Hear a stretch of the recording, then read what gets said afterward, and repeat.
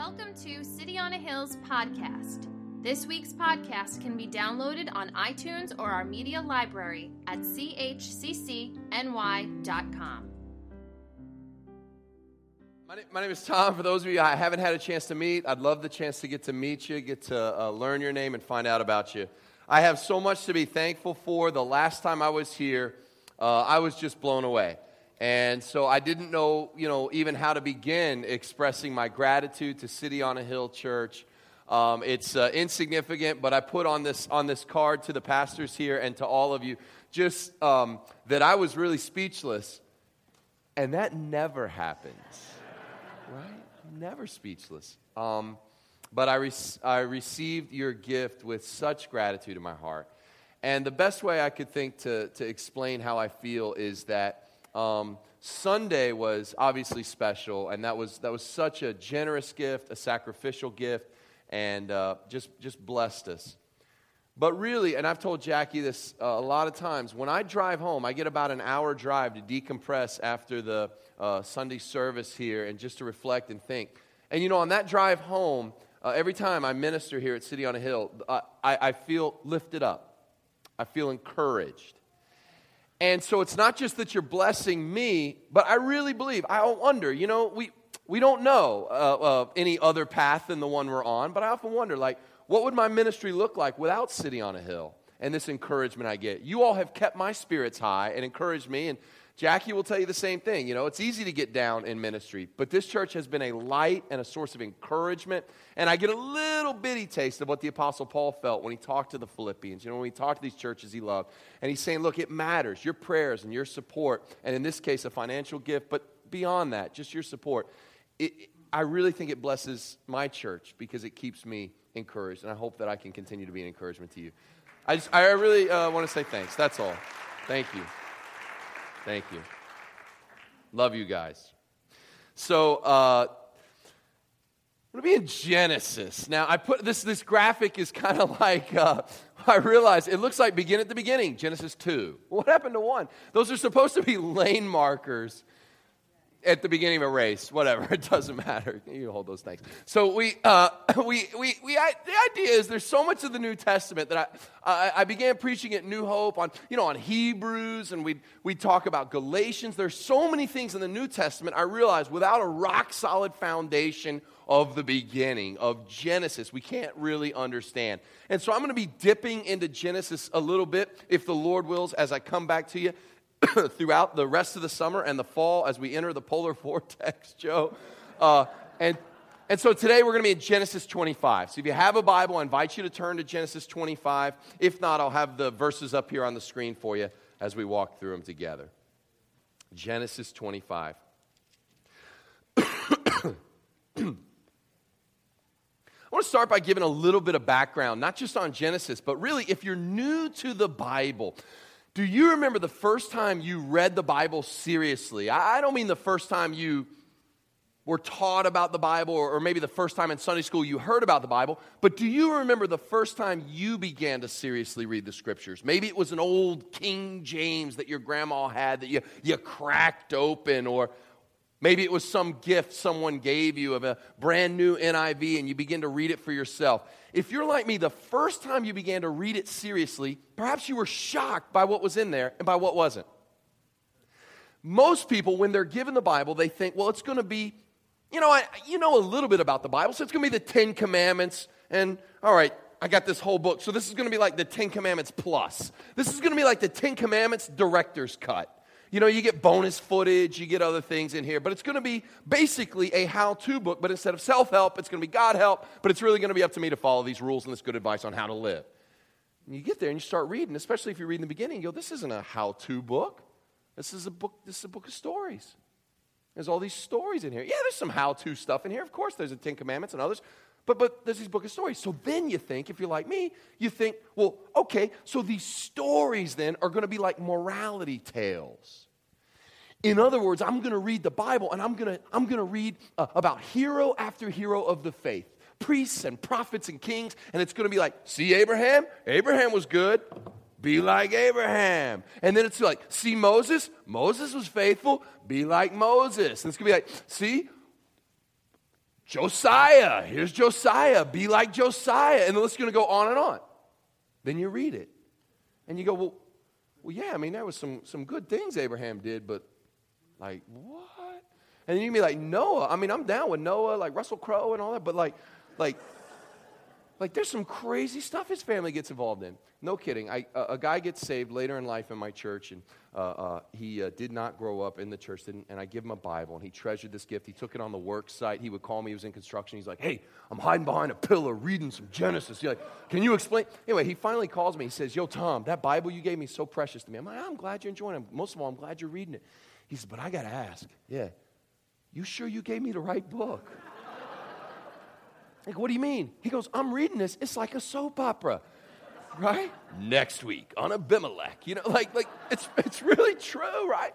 What's my point? That's the first thing. When people come to the Bible, that's what I want you to hear. That's what I want you to know.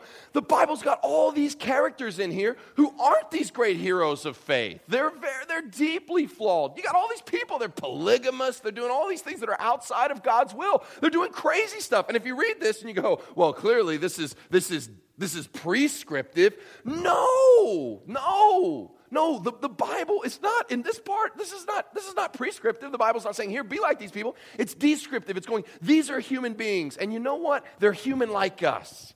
And what we learn when we read Genesis and when we look at these stories, we go, there's no great heroes in here. The only hero in this book, the only one who's heroic is God.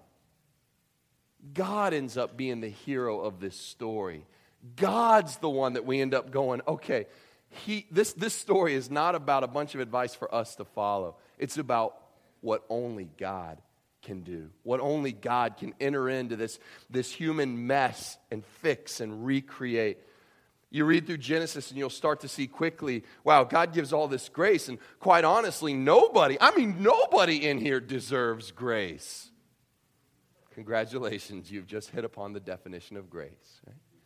Because if you earn grace, it's not grace anymore. It's now a wage. Grace can only be freely given. Same with forgiveness. It's a story in many ways of sin. Anyway, let's get to it. I pulled out to start with an interesting place, Genesis 25, because it begins the story of Jacob. Genesis is 50 chapters long.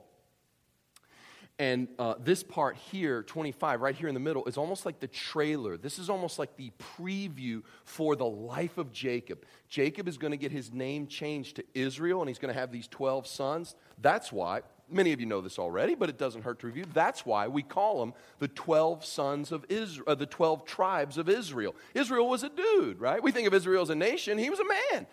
His name was Jacob, got changed to Israel. So if I call Israel Jacob or Jacob Israel, you'll be able to follow. I'm talking about the 12 tribes of Israel. And the rest of Genesis deals with this guy's life.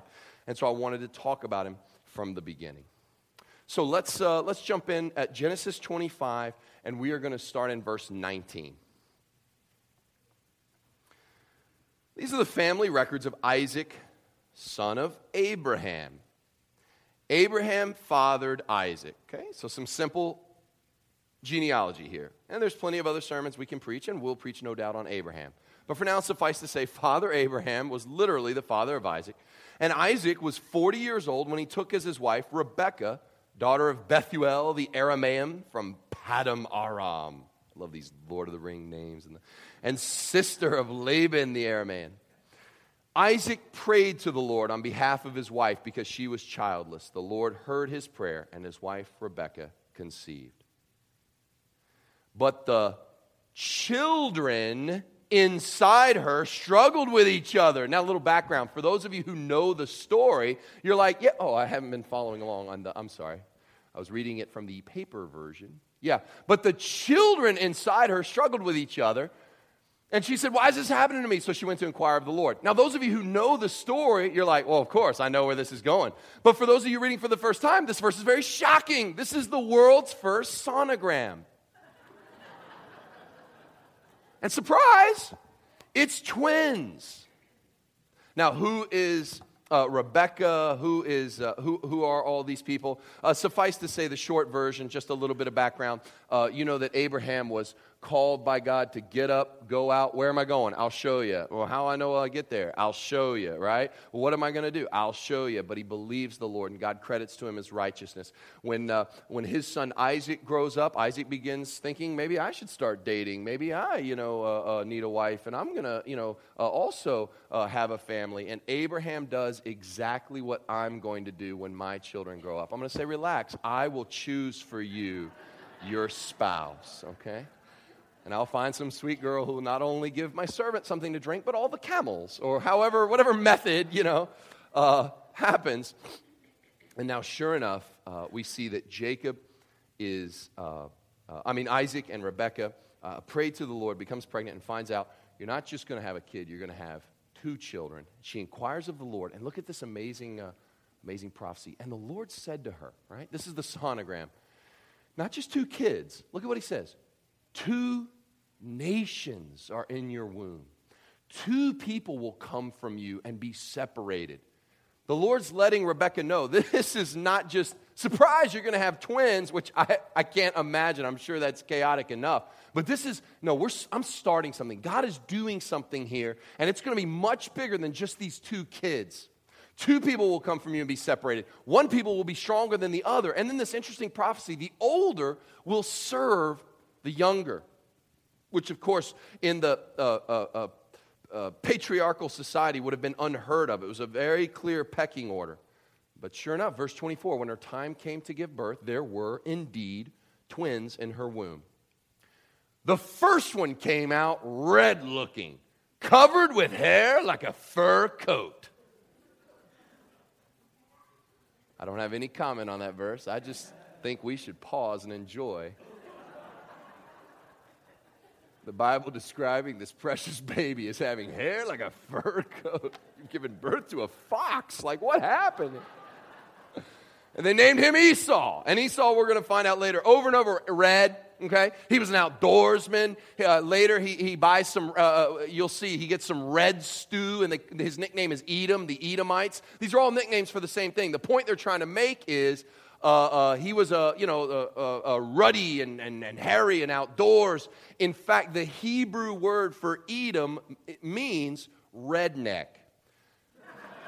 So I know, I waited all week for that. I may have spent it too early, but... Now, after this, his brother came out, grasping Esau's heel with his hand. This is remarkable. He's grabbing his heel. So, the Bible says, he was named Jacob. Now, we need a little, because many of us in here don't speak Hebrew, we need a little background why the Bible's like, well, he grabbed his heel, so obviously had to name him Jacob. To which we're like, why does the Bible say, so he was named Jacob? And it's because if anybody in here is named Jacob, or you have children or family members named Jacob, you may know this story. But a little bit of etymology about the name Jacob. Jacob means heel, or one who grasps the heel. And way, way, way back in the day, that was probably a really good thing. The one who grasped the heel referred to the rear guard of the army. So, for example, an army's marching or perhaps even retreating, it's that rear guard is your most valuable soldiers because they're going to protect the army's rear and the heel of the army. But later it came to mean one who grasps the heel. Later came to mean it's a figure of speech in Hebrew, one who deceives. One who tricks. We actually have the same expression in English, don't we? Oh, come on, man. No, really, come on. You're grasping my heel, right? What do we say? You're pulling my leg. It's the same thing. It makes no sense when you think about it, right? But it just, who knows why? But fun fact, in German, du nimmst mich auf den Arm, right? What does that mean? You're taking me on the arm, right? Which has nothing to do with the sermon, but... Silly Germans, I just throwing it out there, yeah. But it's the same thing. You're taking me on the arm. You're pulling my leg. You're deceiving me. And so Jacob, why is that important? Throughout his life, throughout this saga, remember, this is the trailer. This is showing us what we can expect from Jacob. He's an old heel grabber. He's an old deceiver. And Isaac was 60 years old when they were born. That's going to be important. These timelines, the Bible doesn't waste a word. I'll show you why that's important in just a moment. let's fast forward, okay? So that's kind of their genealogy. Now, let's fast forward. Verse 27. When the boys grew up, Esau became an expert hunter and outdoorsman. Jacob was a quiet man who stayed at home.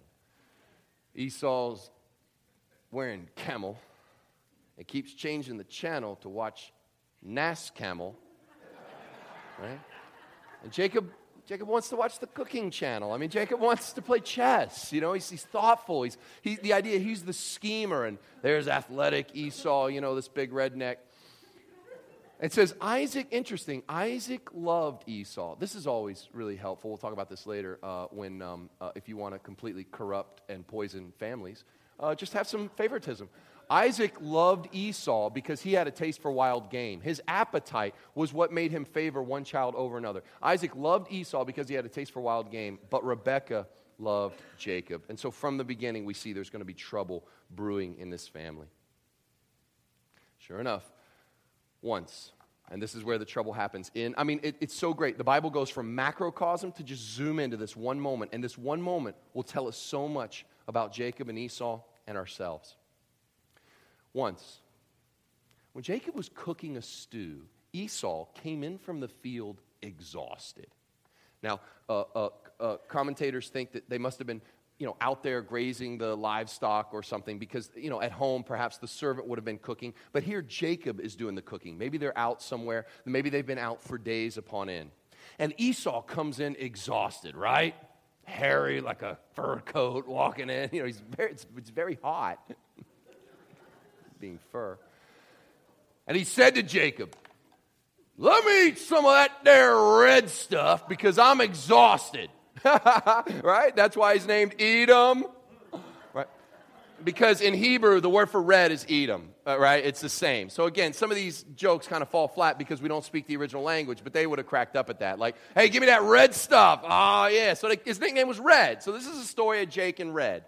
And that's why old Red comes in, give me some of that red stuff, right? Now, this is your brother, okay? This is the one you've grown up with. Clearly, when your brother, who is famished, who's exhausted, he stumbles in, old Red, and he smells this delicious lentils, these red lentils, okay?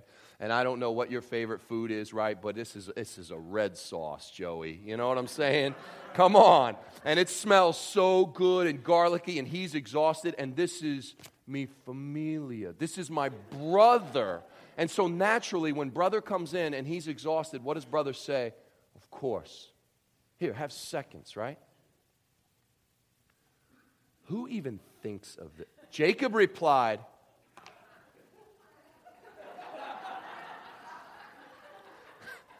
first, sell me your birthright. Now, look. We're going to do a little background into birthright. This is sheer evil. That means Jacob is like 20 chess moves ahead. How evil do you have to be when your brother is starving to be like, I will give you some of this stew? Let's make a contract wherein you surrender your birthright.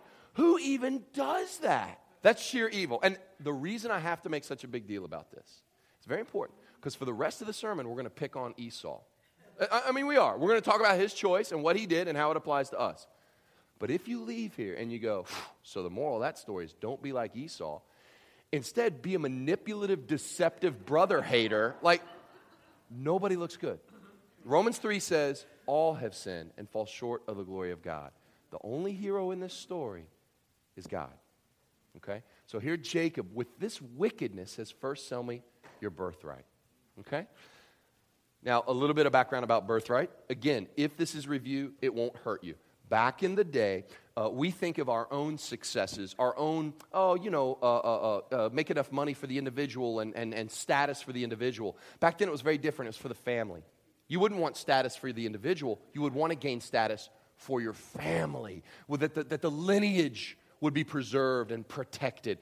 And so you sort of put all your eggs in one basket, or a majority of your eggs in one basket. You really favor the oldest son. Not just out of favoritism. Everybody did that. Why? Because it's up to you. We're giving you all these extra resources and stuff because it's up to you to keep our family name going. It's up to you to keep our lineage strong. Don't lose our family's place in society. go, Esau, do this. And so what they would do is they would, however many sons you had, you would divide your whole inheritance. When dad dies, you divide your whole inheritance into X number of sons plus 1. Let me explain. If a man had 12 sons, he wouldn't divide his inheritance 12 ways. He would divide it 13. Give all 12, and then the firstborn gets double. So everybody gets, all 12 sons get 1/13 of the inheritance, and the oldest son gets 2/13. You with me? Like I was told there'd be no math at church today. Yeah. So, if you're poor, this really doesn't matter that much. Because if all your dad owns is 13 lambs, big deal. You each get a lamb, your older brother got 2 lambs, whatever. But if you are very, very wealthy, as their family would have been, and there are 2 sons, can you imagine how Jacob felt? Can you imagine the tension knowing that you're each going to get 1/3? Oh, except you, Esau, you're going to get 2/3. Now, 2/3 of a ton of wealth will feel a lot different than he got an extra lamb. 2/3 of the wealth to only 1/3. And meanwhile, Jacob's thing is, I would be so much better as the firstborn. I even tried to grab his heel. Like, I'm 30. It's not like, well, of course, he's 10 years older. He's been like a father to me my whole life. He's my twin. It's not just. It's not fair. It's not right his whole life. And on top of that, I've never been able to earn your approval, Dad. It doesn't take a psychologist, right, to know that here's this handsome athlete that the father loves, and here's a son who can never seem to get his father's approval. It's going to show up the rest of his life. He's going to work 7 years because if I could just get Rachel, that's the thing. If I could just get a land, if I could just get my family over and over again. The poor kid has never had father's approval. Meanwhile, his older brother is so athletic. His older brother's like, what, you can't dunk a basketball? I can dunk a sheep. Like, I'm the man. Come on, right? Of course, what does he do? He takes all that, he internalizes it, he manipulates, he becomes a manipulative person. This doesn't take a psychologist's degree to see this, right? And right here, that's what he's doing. With this wickedness, with this hurt, first, sell me your birthright. That would be painful enough. My point is simple. The financial piece I just went over, right? But it's more than that. Look what happens. Jacob replies, sell me your birthright. And Esau says, look, a little over dramatic, but I'm about to die. So what good is a birthright to me? Huh? You're going to get it all anyway because I'm going to die if I don't get this stew. Jacob said, swear to me first. Why did he say that? It's an oral culture. He would have had him sign a contract, but there wasn't a written culture. And so the way they made an ironclad contract was simple. Swear to me. These were done in oral ways. Swear to me first. And so he swore to Jacob and sold his birthright to him. And Jacob gave bread and lentil stew to Esau. He ate, drank, got up, and went away. And the Bible says, so Esau despised his birthright. I'll say it again. The rest of the sermon, we're going to talk about how tragic that was. But don't leave here and go, so the hero of the story is Jacob. The only hero is God. In any family, to despise your birthright. We don't really have birthright system today, I don't think. But in any family, doesn't it hurt when, in any family, if you despise the family's ways? If I grow up and I say, hey, Mom, Dad, thanks for everything. Basically, I don't want to be a Richter. I don't like anything you stand for. I'm going to live the opposite of what you stand for. That would hurt. Wouldn't it hurt? But this is no ordinary family. Do you remember those details about he was 60 years old and this guy happened when he was 30 and all that stuff? Here's why that's so important. If you do the math, Abraham, you know how we say Father Abraham? Jacob and Esau's grandpa was Abraham. Okay, their grandfather was Abraham. You know when he died? He died when the twin boys were 15 years old. That means they had 15 years of camping with Grandpa Abraham. 15 years of fishing. 15 years going out with Grandpa, going out for breakfast on Saturday morning. Everybody with me? 15 years. My grandpa died when I was a teenager, 16, 17 years old, something like that. And yeah, I remember, I got so much from Grandpa in just those few years. My grandpa loved to go camping, Grandpa would take me camping, we'd go fishing, we'd look up at the stars. He loved the stars, we'd all talk about the stars. Let me tell you something. That's my grandpa. What if your grandpa was Abraham? And he said to you one day, Jake, Red, let's go camping. Go, Gramps, right? You're walking up the mountain. Jacob looks at Abraham like, we going up this mountain, like, we're just camping, right?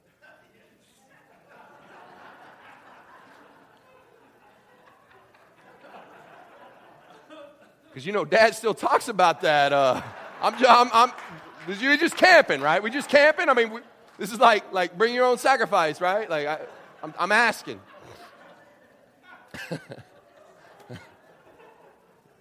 Yeah. It's just camping. Okay, all right.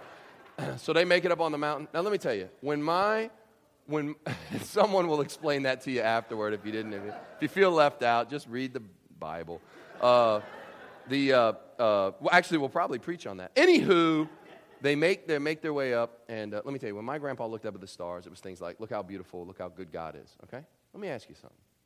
When you're a teenager, and your grandpa is Abraham, and he takes you up in the dark of night, there's no ambient light, there's no electric lights going on anywhere, dark of night, the stars must have looked like, really, it must have looked milky with all the stars. And he looks up at him. That's a whole different story from Grandpa. And Grandpa looks at those boys and says, Jake, yeah, Gramps, red? Yeah. Look at those stars. Did I ever tell you? Yeah, like 1,000,000 times. Well, here, I'm going to tell you again. I will never forget the day. And boys, you must never forget the day that when my whole life, I looked up at the stars. I was a moon worshiper over in the Chaldees, and I always thought of the stars and gods, and I could never know them. I could never figure out what they wanted. I'll never forget the day when the living, true God, Yahweh, brought me out here. And your grandma, no kidding, she was 90 years old, and I was 99. We know, Grandpa, we love this story. And he took me out there, and he said, and we didn't have any children, right? We didn't have your dad yet. And he went out there, and he said, count these stars. I said, I can't count them. He said, that's right. And I'm going to make your descendants as many as the stars in the sky. And through you, I'm going to bless the nations. I'll never forget that night. And when I looked up at there and I realized there's no way I could ever count those stars, I felt the presence of God. I took a deep breath and I said a silent amen. I believed him. And you know what he did? Yes, Grandpa, we know what he did. We're here, aren't we? That's right. He made your grandma pregnant at 90 years old. Because God always does what he says he does. Am I right? You listen to me? You listen? Esau, get back over here. You listen to me? Yeah. That's his heritage. Everybody understand what I'm getting at? Jacob and Esau, when it says he despised his birthright, it's not the financial piece. He turned his back on the word of God.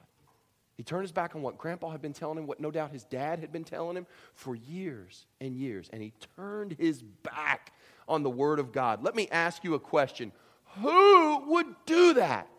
It is financially stupid to sell what is long-term tremendous value for a little short-term appetite. It is financially stupid. It is spiritually foolish. It is unconscionable. It's unthinkable. I don't care how yummy that stew was in the moment. Who would sacrifice? Why would anyone sacrifice what God is doing in the big picture for a little bit of disobedience to follow an appetite? You tell me, what human would be so foolish as to forsake what God is doing to follow your own little appetite?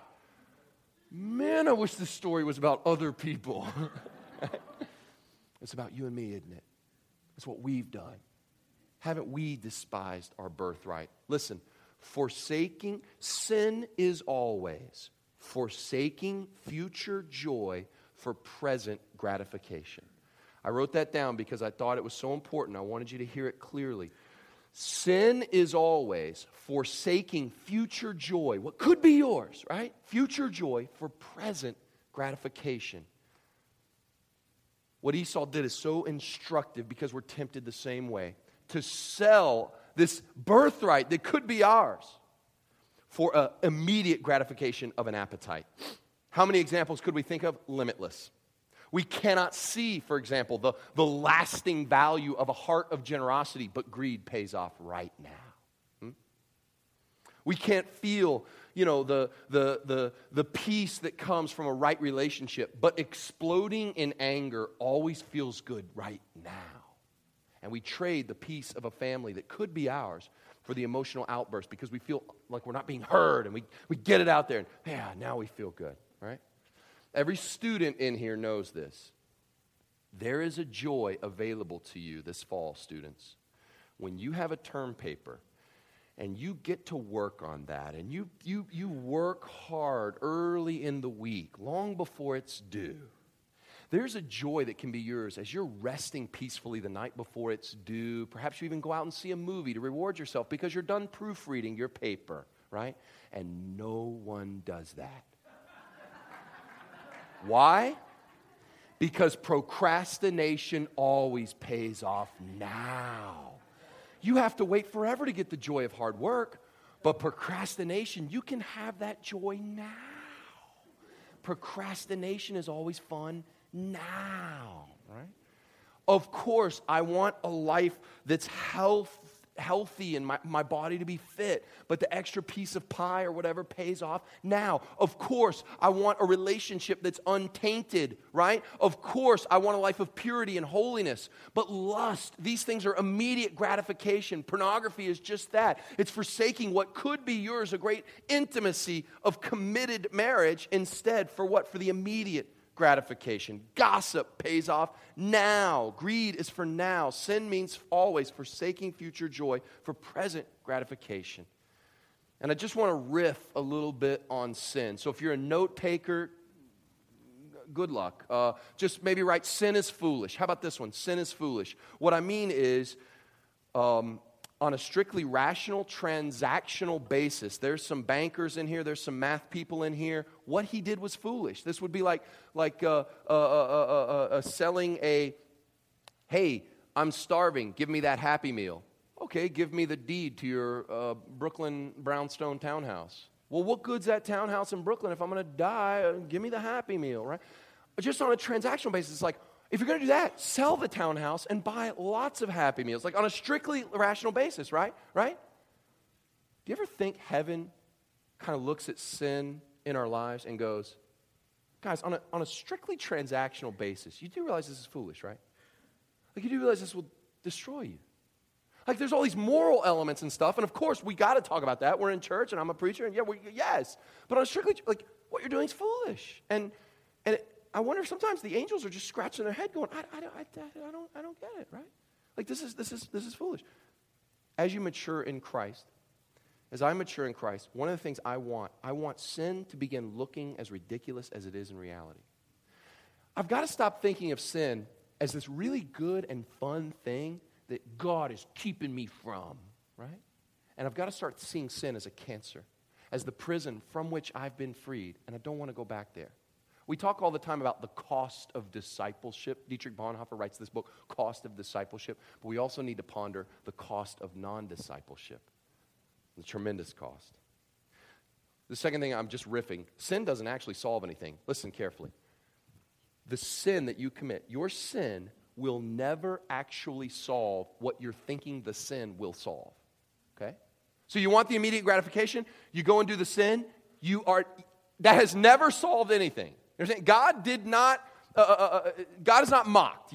You're not going to go and do that sin and go, well, I did the sin because I was really trying to meet this need. What you'll discover is the sin didn't meet the need, okay? Did anybody ever lie and go, now that lie fixed everything. That was a great choice, right? No. Did anybody ever lust or was greedy or any of these things and go, now that really scratched that itch. I'm glad I never struggle with that again, okay? Sin doesn't make sense because it doesn't actually solve the problem you need solved.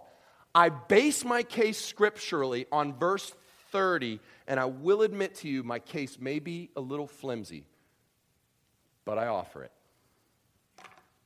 Look carefully at verse 30. He said to Jacob, this may be a little flimsy, let me eat some of that red stuff, okay? Let me eat. Why? Because I'm starving. No. Let me eat some of that red stuff. My man sells his birthright because I'm really hungry. No, what's it say? Let me eat some of that red stuff because I'm exhausted. It's funny, that word means weary. It means exhausted. I went back to try to make the flimsy case a little less flimsy. I went back and looked. In Hebrew, it occasionally means thirsty. I think the idea is it means overall exhausted, overall famished, but it really means weary. In fact, if you have a New American Standard Bible, the NASB, it will say, I'm famished, footnote, in the bottom. You look in the footnote, literally weary. Because even they get it. It's or something like that. Yeah. Why? Because the word means exhausted. My man is tired, so he comes in exhausted, and he's like, I can't wait to get a bunch of food to fix my tired problem. bro, you don't need lentils. You need a nap. You see what I'm getting at? That may be a little flimsy. I may be drawing too much out of that. But the point I'm trying to make is sin is never going to solve the problem that you think it's going to solve. So what? He's exhausted, and after he eats all this food, what's he going to do? He's still going to be exhausted. Let that be instructive to all of us. You are looking for sin to fulfill something in your heart. After you sin, it's the thing is still going to be there unsolved. You've got these stresses in your life, and so an alcoholic reaches for that bottle, reaches for that comfort, whether it's food or it's sex or it's power or whatever. You reach for that substance to do what? To numb the pain, and for a little while it works. But what hasn't changed? The stresses in your life. It has not solved it. Sin will never solve. My man's tired, and no amount of food will correct tiredness. It doesn't work. Another thing you could write down, sin doesn't play fair. Sin never plays fair. A couple ways. I'll tell you this. Temptation never comes when you're at your best. Am I right? Like, does Satan wait until you are like sitting at, the best time of day for you, and you're there, and Satan's like, I'm going to spring a temptation on this guy. It's 10 a.m. You've had a healthy and nutritious breakfast of smoothies and tree bark or whatever healthy eating is. The night before, you got 9 hours of rest. You've just received a phone call from your accountability partner who has encouraged you with scriptures from the Bible. Is that the moment that Satan I'm going to go after him? No, because you would brush it off. No, when does he come after you? One of my heroes in the faith is a minister named Taylor Field. He still ministers at Graffiti Church on the Lower East Side of Manhattan. Taylor always has the HALT theory. He says, temptation comes, you need to halt. Halt. Hungry, angry, lonely, or tired. That's when temptation comes. That's when it strikes. You're hungry, angry, lonely, or tired. Why? Because he wants to kick you when you're down. Hungry, angry, lonely, tired, which I know I just described the LIRR on Friday at 5:30. That's like the whole train. That's why everybody's so mean. But the HALT theory, that's what Esau says. He says, look, I'm about to die. He does this. I'm about to die. Halt, man. Sometimes I think maybe we overthink that. If you're not caring for yourself, sometimes these things don't have deep spiritual roots. I'm so angry, and what I really need is more. Well, you need a Snickers, perhaps.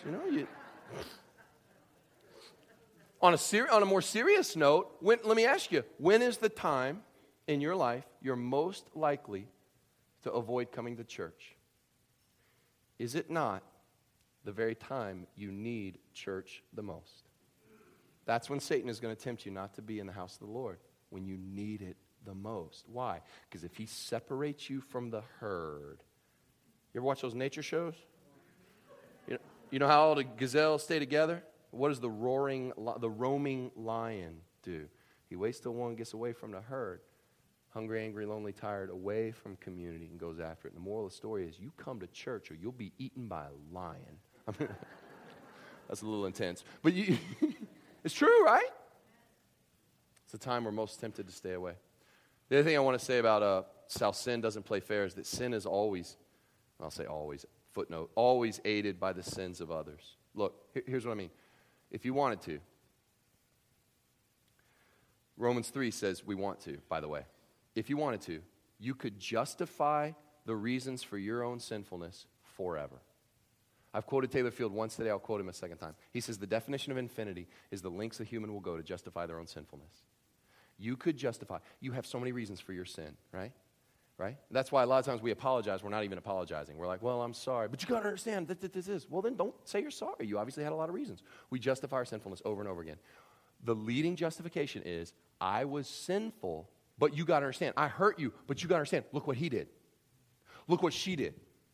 God, I was angry, yes, but you've seen my family. Right? Yes, God, I lashed out at them, but what about them? What about them? Listen to me. Sin is always aided by the sin of another. Always. Esau sinned, yes, but he wouldn't have sinned if Jacob hadn't been such a punk, right? If Jacob hadn't been so, and on top of that, what about their family situation? It's a train wreck. You got Jacob, you got the Isaac and Rebekah playing favorites. Your sin is always going to be aided by the sin of another. That's not an excuse. The reason I said footnote is somebody came up to me at New Hope one time and was like, sin is always helped by the sin of another. They were like, what about Adam and Eve? I was like, Satan. They were like, what about Lucifer? I was like, good point. Almost always. Sin will always leave you wanting more later. Esau ate, he was hungry again. Sin, one last, almost one last. Look at this one. Sin rarely has immediate consequences. And that means we think we get away with sin. Now watch. What happened when Esau did this terrible thing? He despised his birthright. I mean, can you imagine? Turned his back on the word of God, did this thing, right? What happened? God struck him down with lightning. No. God smote him. No. He immediately felt the weight of his sin. No, here's what happens. He ate, drank, got up, and went away. And so he did that thinking, well, maybe God can be mocked. Yeah, maybe there are no consequences for our sin. He ate, drank, got up, and went away. And so too we. But we find out in the end, sin, and this is the last one, sin is hopelessly irreversible. Hebrews chapter 12 talks to people who are tempted to fall away, they're tempted to give up on the faith and all that stuff, people who are being irreverent. And look at what it says. Of all the examples in the world, Hebrews chapter 12, of all the things they could have pointed to, I want you to see this, that sin is hopelessly irreversible. Sin is undoable. If you do a sin or you fail to do the right thing, you can't go back and undo that. Look at what Hebrews 12 says. Of all the things, he says, he's warning the people. He's saying, listen, hang in there, guys. I know you're being persecuted, but make sure that there isn't any immoral or irreverent person. And of all the people in the whole Bible they could have pointed to, that there isn't any immoral or irreverent person like Esau, who sold his birthright in exchange for one meal. For you know that later, when he wanted to inherit the blessing, he was rejected because he didn't find any opportunity for repentance, though he sought it with tears. No amount of fasting. That's a Muslim teaching, that enough good deeds could undo your sin, but it's not a Christian teaching. It's not in the Bible. No amount of guilt or sorrow. If you could cry forever, it wouldn't undo the curse of sin. There's an old hymn, right? Rock of Ages, and it says this: could my tears forever flow? In other words, if I could be sad over my sins forever, could my tears forever flow? Could my grief no respite know? In other words, if I could be sad and grieving over my sin forever, he said, these for sin could not atone. These for sin could not atone. So what I'm leaving you with is that sin is forever and hopelessly impossible to undo. Sin is forever impossible to undo. But we have a God who can do the impossible. We have sold our birthright, haven't we? All of us. We had a chance to be God's image bearers. We had a chance to be his viceroys, his ambassadors on this earth. That was supposed to be ours. Adam and Eve did what we all do. We forsook we gave up the good that God intended for us in the future for the temporary appetite of sin. We've all done it. But there was one. God made a way when there was no way. Your lust, you're not going to be able to fix that. Your greed, you're not going to be able to fix that. You've already tried. Your anger, you're not going to be able to fix that. Those bad things you've done, you can't resurrect anything. But God can. And when God came in Jesus Christ, he lived a life of sinless perfection. And what was happening was his perfect obedience can be credited to you as belonging to you. And he can empower you with his Holy Spirit. His death on the cross paid that ransom. And on the third day, he rose again. What was happening was simple. We have given up our birthright. We've given up what we had a right to. And Jesus came. Watch this. Jesus willingly gave up all that was his so that you could be written back into the story of God. Esau did it. He was tricked, and he was aided by the sin of another. Jesus took all that sin willingly on the cross. He had a birthright. He was the only begotten Son of God, and he gave up that birthright. He lost the love of God on the cross. He lost the presence of God and feeling that closeness with God. Why? So that you could be written back in. He gave up his birthright willingly for you and for me. And that love is to stir us. See, that's my point, isn't it? None of these sermons in Genesis, you're not going to hear a sermon and go, well, that was a good morality tale. I will try not to go and sin this week. I hope you don't sin this week. But the real point is that, wow, reading Genesis, I realize I've done those things. I've done every one of those things. Hungry, angry, lonely, tired. I've lashed out. I've been aided by the sin of another, and I've used that as justification. I've sold what could be mine in the long term for the short term. I'm guilty of that. Hear the good news of the gospel in Genesis. Even in Genesis, God has not forsaken you, and that he can do the impossible in your life, forgive your sins, and wash you whiter than snow. And each week, every time Genesis, it's going to come back to that good news. It's not good advice, you understand? It's good news. Let's pray. Father, we thank you that you can do the impossible. You can resurrect the dead things in our life that we ourselves have, by our own choices, messed up. We've betrayed, forsaken you, been faithless to you. But God, what you've done for us puts new life in us, moves us, it stirs us. And thank you, Jesus, that you gave up what was rightfully yours. You gave up your birthright willingly. No one tricked you into the cross. You came. Our true older brother who freely gave. You didn't withhold anything from us. And you rose again on the third day to show that, God, you can do the impossible. And you can resurrect sinful, dead in our trespass type humans and bring them to eternal life. We give you praise. We thank you for the good news that started not in the New Testament. We thank you for the gospel that started on page 1 of the scriptures. In Jesus' name, amen. Amen. Amen. So it makes total sense to turn our attention to the Lord's table, doesn't it? This is what it's about. On the night Jesus was betrayed, he gave us this reminder. The gospel that I've been preaching to you, this is all this is. It's a reminder to remember. This is for believers, for those who put their faith and trust in Jesus, for those who are still seeker, who maybe you're not there yet. No one will think anything about you sitting there and praying and reflecting. The reason this is a meal for believers is it makes sense. We're looking back. We're remembering what King Jesus has done for us. He took the bread, and after he'd given thanks, he broke it.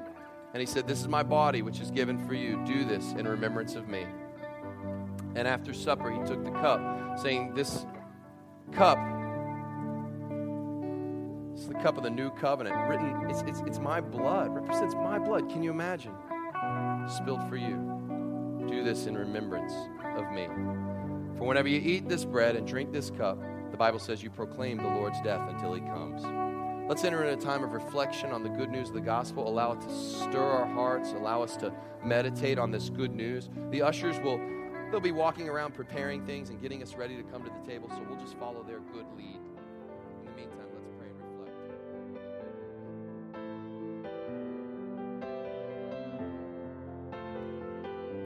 reflect. Thanks for listening to City on a Hill's podcast. For more resources, visit us at chccny.com.